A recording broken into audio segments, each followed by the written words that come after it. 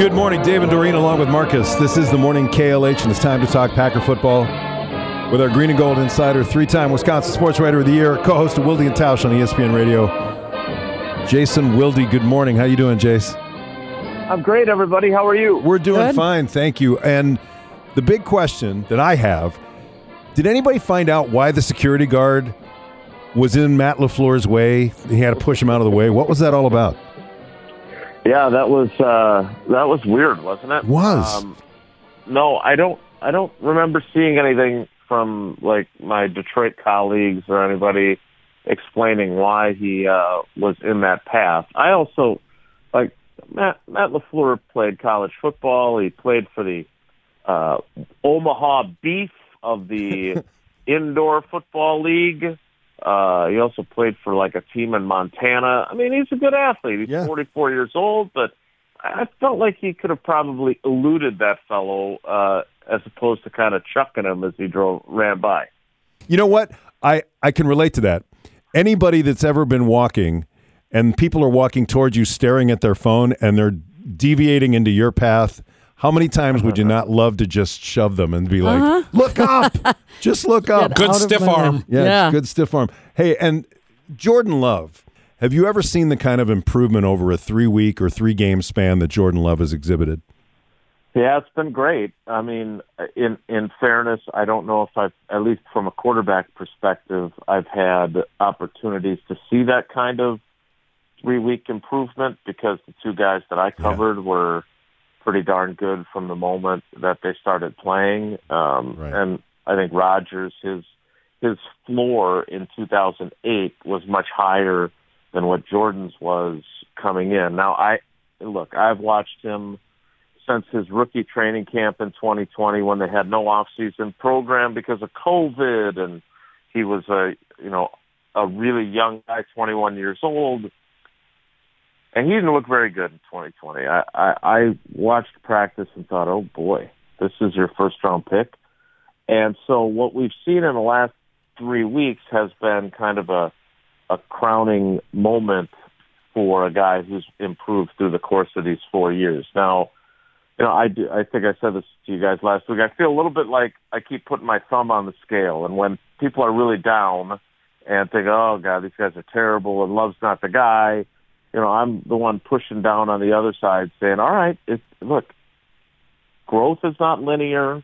It's a process. He's going to get better. We're seeing, moments of brilliance mixed in with all your frustration. And now I feel like I have to go to the other side and say, all right, he's had 3 really good weeks. I didn't think he was that great against the Rams, but they won the game, and his numbers were good. But I thought the tipping point for me was Pittsburgh because he played the way that you wanted to see him play. So the last 3 games, he's really played that way. Now he's got to sustain that, but suddenly we've gone from could these guys end up with a top 5 draft pick to could these guys make the playoffs? And that is in large part because their quarterback and the young guys around him have kind of figured things out. All right, I never got nervous when Mason Crosby was going to kick the ball. Is that an anomaly? Because every time now that it's time for an extra point or a field goal, I have zero faith. Yeah, I think you probably have a little bit of amnesia, Doreen, because he had that 2012 season where he really was bad. Yeah. And then there was the season toward the end of McCarthy's tenure where he struggled too. Okay, maybe. Or maybe at the start. But that said, you're right. I mean, and what's weird, here's the weird thing about the rookie class, is that there were a bunch of these young guys who weren't playing well early on and were struggling. And like Anders Carlson was the only one who looked good. He didn't miss a kick. Like his first 16 kicks in the NFL, he made them all. And now, I thought that 63-yard field goal was a terrible idea. Mm-hmm. I had a feeling, we've seen it before in other games, where they put a guy underneath the crossbar waiting for the ball to come up short, and then you can return it. And if 340-pound T.J. Slayton doesn't find a way to tackle that dude, it's probably a touchdown. So I don't put that one on Anders. But, yeah, it's even extra points now, which are longer than they used to be for most of Mason's career, are an adventure. And I agree with you that there should be some apprehension. He needs to try and get things figured out, especially now as the stakes start to get higher with them having kind of recovered from that 4-game losing streak. As much credit for the game as we saw with the growth of Jordan Love, the receivers, the play of Rashawn Gary, is the growth of the offensive line the key to the win over the Lions? Yeah, they were great. I mean, if you think back to that game on September 28th, Marcus, Love was sacked a season-high 5 times. He was hit 12 times. On Thursday, he wasn't sacked at all against the exact same guys and was hit only 4 times. I mean, that is protection personified. And so that was enormous. I mean, look, I like Dan Campbell. I find him very entertaining. I would have never tried that fake punt where they tried it. That was just stupid. It basically handed the Packers a touchdown. He is very aggressive. There's no doubt about it. But sometimes being aggressive can get you beat, and that sure did not help their cause. So there were a lot of things that went into it. I really do think that their receivers, we kept talking about how LaFleur was trying to figure out, all right, how much can I give these guys and still have them be able to execute it without them being bogged down mentally or making too many mistakes.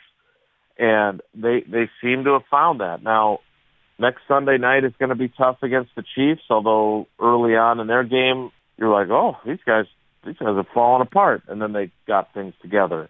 But those last 5 games, the Giants, the Buccaneers, the Panthers, the Vikings, and the Bears, I think the Packers have gone from a team where you're like, can these guys beat anybody, to now they're a team where you feel like they can beat anyone, but they can still also lose to anyone. It's going to be a really interesting 6 weeks here starting this week.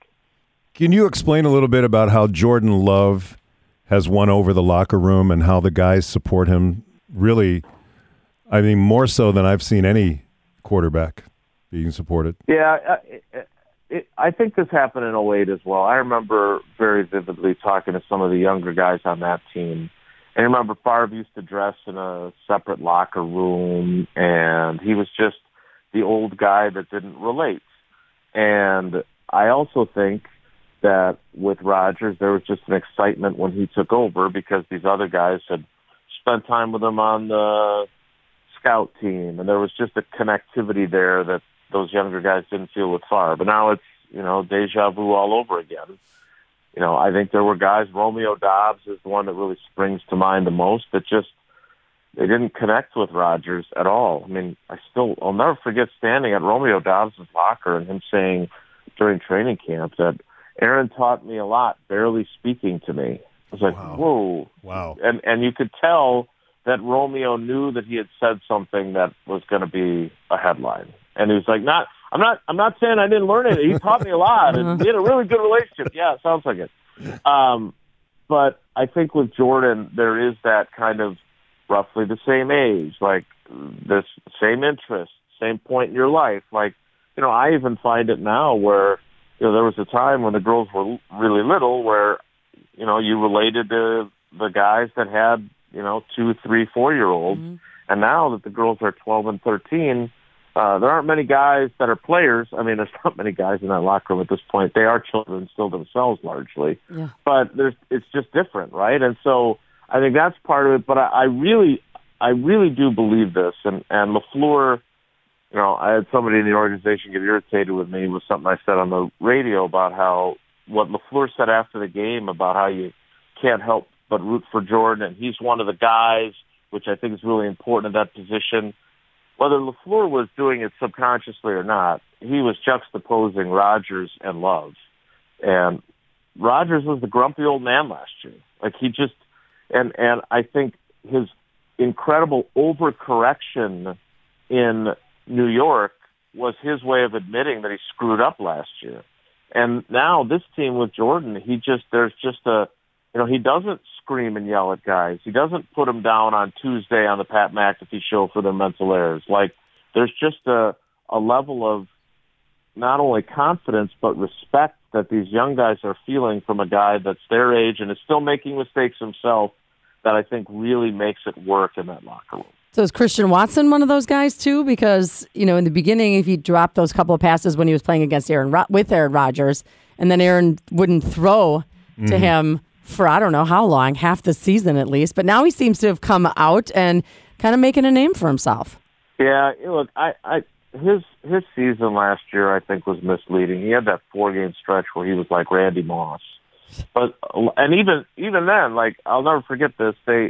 They're playing the Cowboys, and he had that huge game with the 3 touchdowns. Mm-hmm. But the first 2 passes in that game he dropped. Right. And if you're watching closely on tape, you can see Aaron Rodgers look over to the Cowboys sideline at McCarthy and put his arms up like, see what I'm dealing with here? Mm-hmm. Which was hilarious.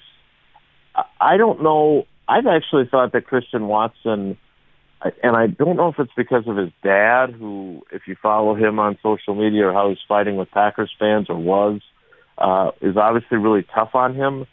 But I thought Christian Watson was the one guy who actually could handle Rodgers being really tough / mean to him. The other guys were not as comfortable with that. But the light has turned on again for him. Mm-hmm. The question is, how long will it stay on? Because if you look back on last season, he had that 4-game stretch, and then he disappeared for another 3 games, and then he had a good game in the last game that they lost to the Lions and missed the playoffs. So he's got to find some consistency. He's one of the quote-unquote older guys in there as one of the second-year guys. This has to be the start of something big, not just one good game on Thanksgiving. It was the John Madden Thanksgiving celebration game, and was it just me? Is the turducken and the 6-legged turkey gone now? They had no turkey leg for Jordan Love. Yeah. Yeah, and it sounded like they had it and they lost it. So I don't know, like, did they drop the turkey? Was it undercooked? Did the little thing not pop out when they were cooking it? Like, what? I don't know. They made a donation in his name to his favorite charity. But it was funny because Jordan even said it after the game that Sean Clifford and Alex Magoo, their backup quarterbacks, were like, hey, bring us a turkey leg. Yeah. And then he didn't even get one himself. So, I don't know. Aaron Andrews obviously apologized to him live on television, but there's a mystery. I'll have to ask Jordan when I see him if they ever found out exactly what happened to his turkey. All right, my friend. Well, thank you very much for the insight. We'll talk later in the week about the Chiefs game. We appreciate it. All right, I look forward to it, everybody. Take care. Be good. You too. Jason Wilde, our Green and Gold Insider, co-host of Wilde and Tausch on ESPN Radio, and brought to you today by Mr. Holland's Home Services. Call them at 866-992-1717 or MrHollandsHomeservices.com. Also brought to you by DJ's Transmissions and Milwaukee Muscle Cars and Restoration. Now buying vintage mini bikes and muscle cars. Visit DJ'stransmissions.com. Jason Wilde, part of the Morning KLH